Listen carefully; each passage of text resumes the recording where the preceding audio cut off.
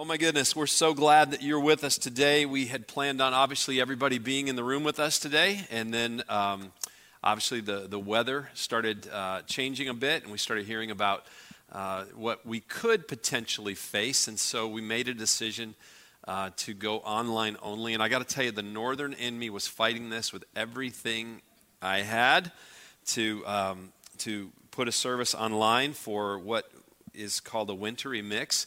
But the pastor inside of me said we need to watch out for people, and also that the Paulding County in me said these roads are not made for ice. So we're glad that you're at home, and I hope that you're safe and that you're having a good morning, and I hope that this service is speaking to you already. Let's take a moment, pray together, and we're going to jump into Hebrews 10. Father, we thank you for all that's already taken place, for the worship through song. I thank you for the time of giving, the time of reading Scripture. Thank you, Lord, for just the fact that in our homes, in our living rooms, wherever we're watching this, Lord, you're with us because you live inside of us. And we thank you for the Holy Spirit who dwells in us. And I pray, Lord, as we open up your word right now and we hear from your heart to ours, Lord, that you would speak to us in a powerful way. Stir up the Holy Spirit inside of us, Lord. And whatever it is that you're calling us to do, may we do it with full confidence of knowing that you're walking with us and you'll meet us each step. And we thank you in Jesus' name. Amen. Well, last week we started a series, as Dakota mentioned a moment ago, called Draw Near, focusing on one verse out of the book of James, James chapter 4, verse 8. I want to read that again. James says, draw near to God, and he will draw near to you. Now, when you hear a verse like that, I mean, it sounds like maybe that the God of heaven is waiting on us to take a first step towards him. Like he's not moving until we move, or he's staying away from us until we start showing a little bit of initiative. Well, I want to just kind of set something straight about all of that. God not only sent out the invitation to draw near, but he actually took the first step, and then he removed every obstacle possible so that we could draw near. Now, let me explain to you what I mean by this, and you're going to have to lean in with me a little bit and really pay attention. Back in the Old Testament, approaching God was very different from how we approach God today. In those days, God chose to reside in a very specific location in the tabernacle called the Holy of Holies. You could not just go waltzing into God's presence in the most holy place. Only the high priest could go into the tabernacle, into God's presence.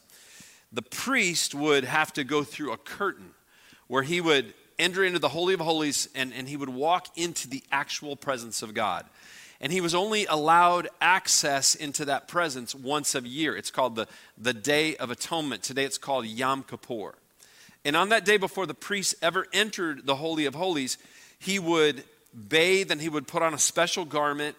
He would then offer a sacrifice of a bull for a sin offering for himself and his family. Then he would take that bull's blood and he would sprinkle it onto the Ark of the Covenant. Then the priest would bring in 2 goats. One goat was sacrificed for the sins of the entire nation of Israel, and then its blood would be sprinkled all over the Ark of the Covenant. And then the priest would lay hands on a second goat called a scapegoat, symbolically placing all of the sins of the people of Israel on it.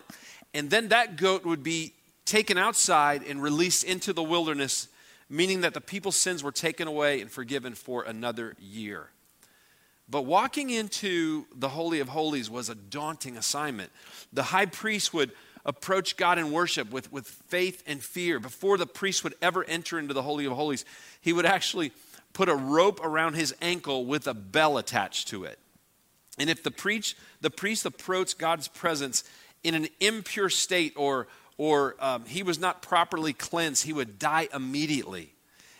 And if he did die, the people then could drag his body out of the Holy of Holies by the rope attached to his ankle. You did not dare go to retrieve the priest's body, or you would be dead as well. Now, just think about this for a moment. Imagine the tension that must have filled the air as the high priest walked into the tent. Imagine the relief when he returned alive. And this went on year after year after year after year because the sins of the people of Israel were only temporarily forgiven. But listen to this. When Jesus came to earth, all of this changed. His death on the cross created a new covenant with God's people. And Jesus became our high priest, and he also became our blood sacrifice. And when that happened, God forever changed how we could approach him. For centuries, God's message was loud and clear to all the people: stand back. The architecture of the temple spoke that message very clearly. Gentiles were only allowed to go no further than the outer court. Women could not go past the inner court. Men could enter only as far as the inmost court. And after that came the temple proper. And only the priests were allowed to enter into there. Then access was broken down by ranks of people. Only high priests and lesser priests could actually offer certain sacrifices. And all of that put together just screamed out to the Israelites over and over again: stand back. Imagine how the Israelites must have felt when they heard the powerful message from the writer of Hebrews in chapter 10, verse 19. Let me read that again. The writer writes, "Therefore, brothers, since we have confidence to enter the holy places by the blood of Jesus, by the new living way that he opened for us through the curtain that is through his flesh, and since we have a great priest over the house of God." Now, I want to stop there for a moment. The writer of Hebrews is saying something really powerful here. And before I read another word, I think we need to unpack that. Because he is saying, now we have complete access to God through Jesus Christ and his sacrifice on the cross. The blood of Jesus removed the curtain that existed between God and humanity. You may remember that at the very moment that Jesus breathed his last breath on the cross, Matthew tells us that the earth shook and rocks split. And a large curtain in the temple tore in two from top to bottom, symbolizing what we're actually talking about here. Because a once and for all perfect sacrifice was made, Christ's blood now cleanses our lives and our sins have been taken away. And now, as a result of all of that, full access to God's presence is available to all. All are invited. And God invites all of us to draw near. Think about this. For hundreds and hundreds of years, the law excluded non-Jews and ordinary men and women from being able to draw near into the presence of God. And yet when Jesus came, God not only announced to the world that all were welcomed, but he also said all are valued. God invites all of us to draw near with confidence and full assurance, knowing that he will receive us. Listen to this invitation again. Because of Jesus, the writer of Hebrews says this: let us draw near. Now again, I don't want you to miss the significance of this moment. To the Jewish audience, this was an amazing statement. God had granted access through his son Jesus. Think of how many people you know today who are missing out on God's presence because they simply don't know it's available. So many people think that they still have to go through a priest to draw near into God's presence. So many others are fearful because they feel like God won't receive them, or maybe he's not interested, and so they never take that step. How many people feel ashamed, or maybe they feel like they have to tiptoe into God's presence? Listen to what Hebrews chapter 10 verse 22 says. Let us draw near with a true heart in full assurance of faith. Last week we talked about positioning our hearts to get ready to draw near to God. And James says this, he says, we need to come before the Lord submitted to God. We need to resist the devil. We need to be repenting of sin, and we need to be walking humbly before the Lord. However, the writer of Hebrews tells us the kind of attitudes we need to have as we approach God's presence. What kind of attitudes is he talking about? Well, verse 22 lays it out. He says, let us draw near with a true heart. In other words, when we come into God's presence, we are to come with sincerity. We don't come with weak emotions. We don't half-step. We don't come with half-heartedness. We bring our whole hearts into his presence. And we come with a genuine desire to be truthful with him and to be truthful with ourselves. John chapter 4, verse 24, John writes, God is spirit, and his worshipers must worship in spirit in truth. That means that God wants me to come with my whole heart, and he wants me to bring the full truth and nothing but the truth. Now, I know some of you may be watching and saying, yeah, Brian, I can't do this. I can't come before this holy God who used to kill priests with this sinfulness and shame that I feel all the time. I can't even bear the thought of bearing my soul before God with this type of transparency and openness. I love what David writes in Psalm chapter 51 and verse 17. He says this. He says, the sacrifices pleasing to God is a broken spirit. He says, God, you will not despise a broken and humbled heart. Listen, I love that. God the Father will not deny a broken and humble heart. He's actually drawn towards our brokenness and our humility. When God sent his son Jesus into the world, he was God in the flesh. God the Son showed the world what God the Father was like. He gave us insight into what he actually despised, and he also showed us what touched his heart. Jesus the Son would get pretty hot under the collar towards the religious hypocrites of the day. He always had some sharp words for the prideful religious elite. However, he never turned his back from a sincere, broken-hearted person that was reaching out to them. He always sought them out, whether it was a prostitute or a person who was despised by society or a person shunned because of some kind of disease like leprosy, or whether it was those who were seen as sinners by the cultures like tax collectors. Whoever Jesus met, someone who came to him with a true heart, whenever Jesus met someone who came to him with a true heart, his heart was moved. That means it's okay to draw near to God with tears. That means it's okay to draw near to God with heavy emotions and burdens. It's okay to come dirty and messy. It's okay to come with your guilt and shame. It's okay to bring your addictions. It's okay to bring all of your fears and your faults and your hurts, because Jesus has already dealt with everything you're ashamed to discuss. Drawing near with a true heart also means that your heart's not divided between God and the world, but it's wholly dedicated to him. Here's what David said about this in Psalm chapter 51, verse 6. He said, God, behold, you desire truth in the innermost being. In other words, when we draw near to God with a sincere heart, God grants full access. It's direct and it's immediate, always, and the door is always wide open. So let us draw near with a true heart. Then the writer says this. He says, draw near in full assurance of faith.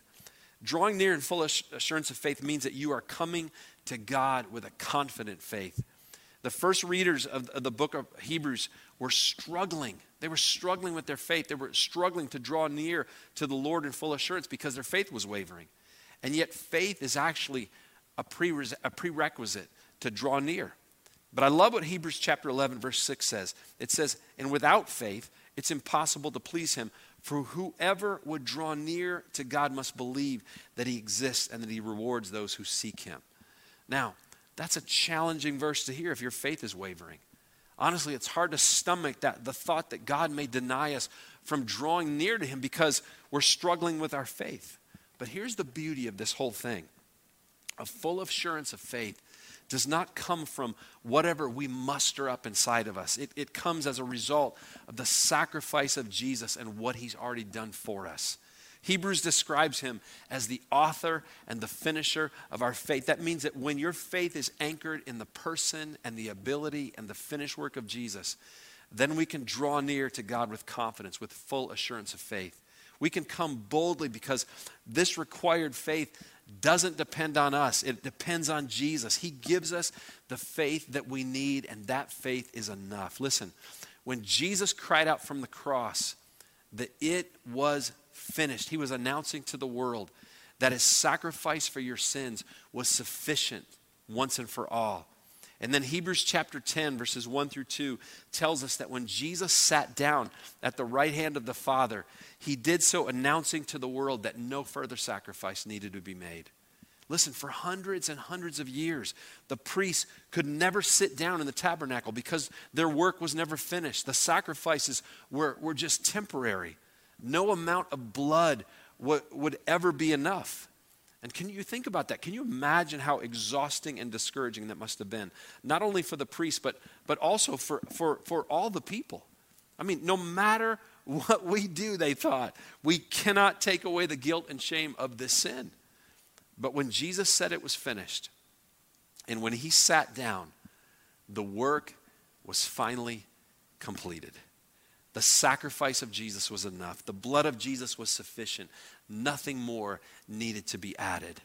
Listen, when the foundation of our life and our faith is firmly anchored in Jesus, we can draw near to God with confidence and boldness because the finished work of Jesus validates our invitation to draw near. I love how this invitation reads in Hebrews chapter 4, verse 16. The writer of Hebrews says, "Let us then with confidence draw near to the throne of grace that we may receive mercy and find grace to help us in time of need." Listen, this invitation promises that you will find everything that you need at the throne of grace. That means that when we're fearful of the future or maybe we're worried about tomorrow, we need to run into the presence of God because that's where we're going to find the mercy and grace that we need. That means that when life doesn't go our way or we're facing some huge trial, we don't have to pull away from God or we don't have to become indifferent to him. Instead, we can draw close to him. We can come close to him with confidence because there's mercy and grace in his presence. Right before Hebrews 4:16, the writer of Hebrews tells us that in Jesus, we actually have a high priest that understands our weaknesses and has experienced all of the same trials and the testings that we're experiencing, but he faced them perfectly. Therefore, not only can we come before this high priest with confidence, but we can come with an assurance of faith, knowing that he understands everything that we're going through. Not only has he been there, but he offers the right counsel and the right answers. Then the writer of Hebrews mentions two more attitudes or conditions for drawing near to God. He says in verse 22, "Let us draw near with a true heart and full assurance of faith, with our hearts sprinkled clean from an evil conscience and our bodies washed with pure water." He says, let us draw near with a clean conscience. Now here's the thing. We can only come to God with a true heart and with a full assurance of faith when our hearts have been sprinkled clean. The word sprinkle means to purge our hearts from an evil conscience. Now, there's something that happens in this verse that you cannot miss, all right? With our hearts sprinkled is written in the perfect tense in the Greek. You say, what does that mean? Well, it indicates a completed condition. That means that Jesus did it. He already accomplished it. That means that the guilt is gone. Because of the death and the resurrection of Jesus, we have been acquitted of our sins. The word not guilty has been stamped over our past, our present, and our future. The guilt has been removed. If we were still guilty, we wouldn't be able to come into God's presence. Remember what happened. Remember what happened to the high priest when he came into the entrance of the Holy of Holies with unconfessed sin in his heart. Immediate death. But Jesus came as our high priest and our perfect sacrifice. And his shed blood not only cleansed us from sin and an evil conscience, but it gave us the freedom to stand in God's presence with confidence. Even if the guilty feelings remain, the actual legal guilt is gone because in the body of the Son, God judged the sin that caused our guilt. And when that happened, Jesus became our scapegoat. All of our sins, all of the sins of the world, past, present, and future, were placed on Jesus. All the guilt and shame of sin was put upon him, and it was sent off never to return. That's why the Apostle Paul is able to write in Romans chapter 8, verse 1, that there is therefore now no condemnation for those who are in Christ Jesus. Listen, I know sometimes we beat ourselves up with guilty feelings from our past because we do not realize the full extent of our cleansing. And then Satan loves to jump on those guilty feelings and just wear us out with shame.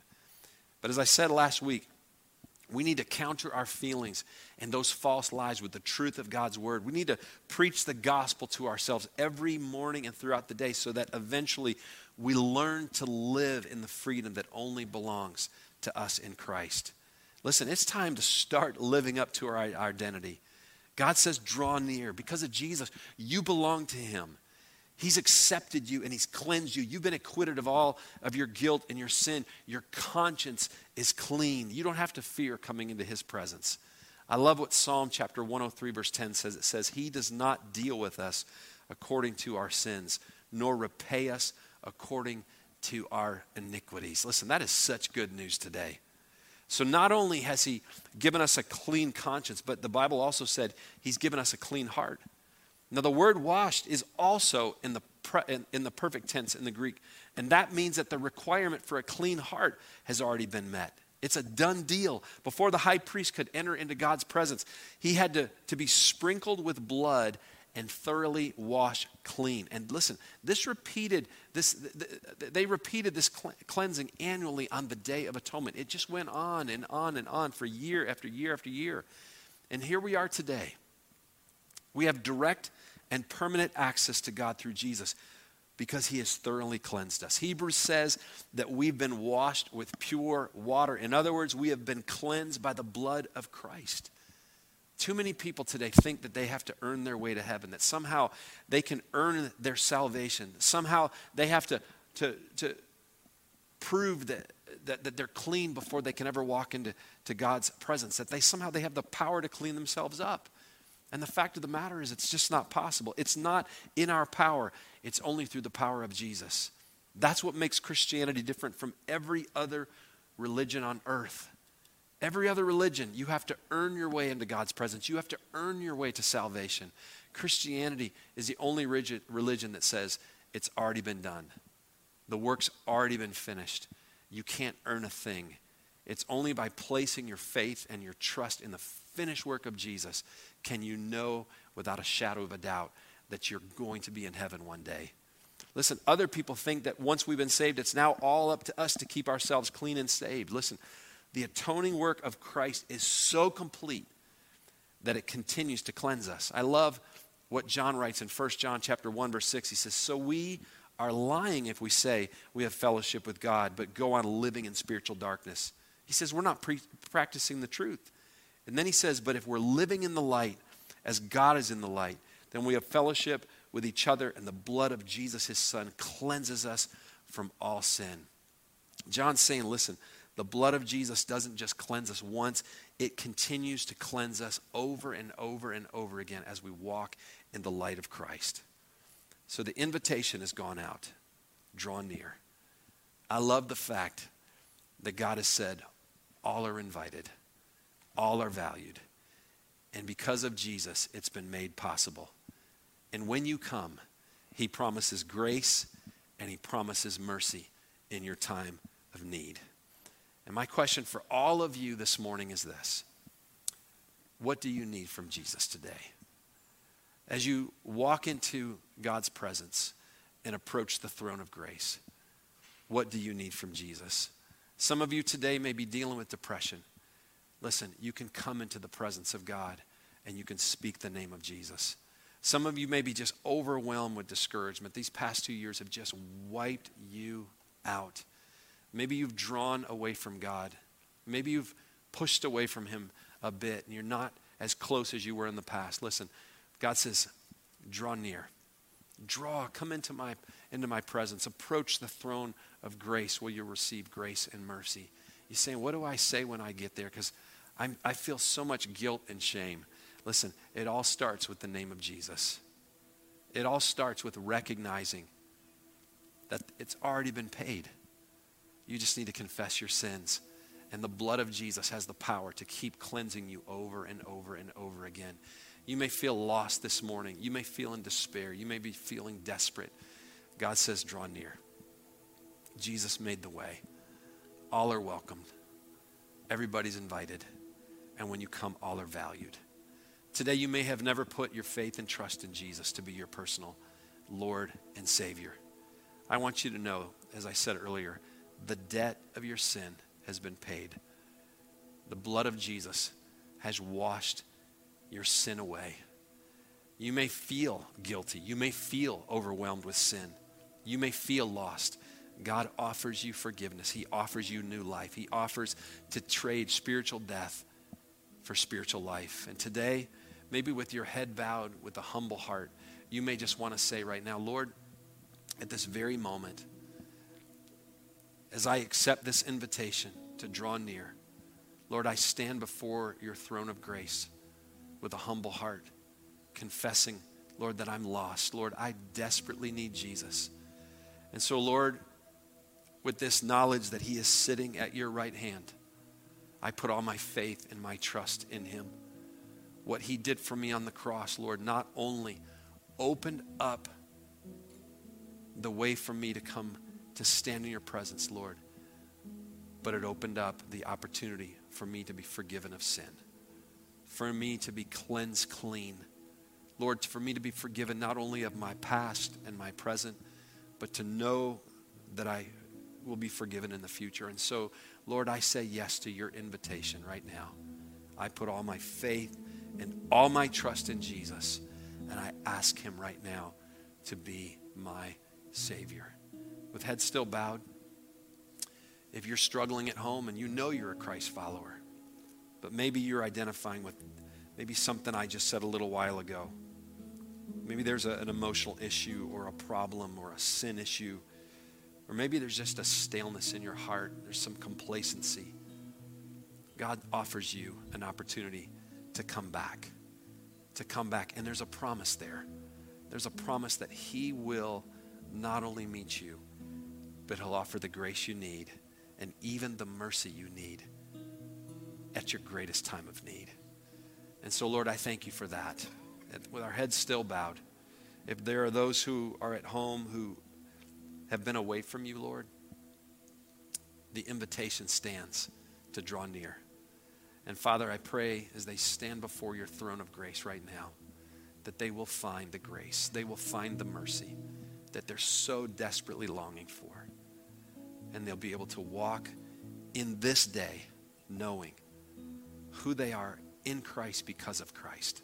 Forgiven, accepted, adopted, cleansed, and clean. And Lord, may we walk through this day and every day moving forward, knowing how much we are loved, not only by you, but by so many others. And may we approach every day with thanksgiving and gratitude for the finished work of Jesus. Lord, as we're in your presence right now, Lord, we just want to continue to speak out the name of Jesus and to thank him for everything that he's done for us today. In Jesus' name we pray. Amen. Thanks so much for tuning in for today's message. If you want to dig deeper into what you just heard, consider checking out our Next Steps podcast. Every Monday, we'll have a practical conversation surrounding Sunday's message and talk through how we can apply it to our daily lives. Along the way, we're going to tackle other tough questions and topics that will help strengthen your walk with God. Whether you're new to the faith or you're a longtime follower of Christ, there's a next step to take in your own story. Just search for Westridge Church Next Steps Podcast wherever you get your podcasts, or visit westridge.com/podcast/podcast/podcast.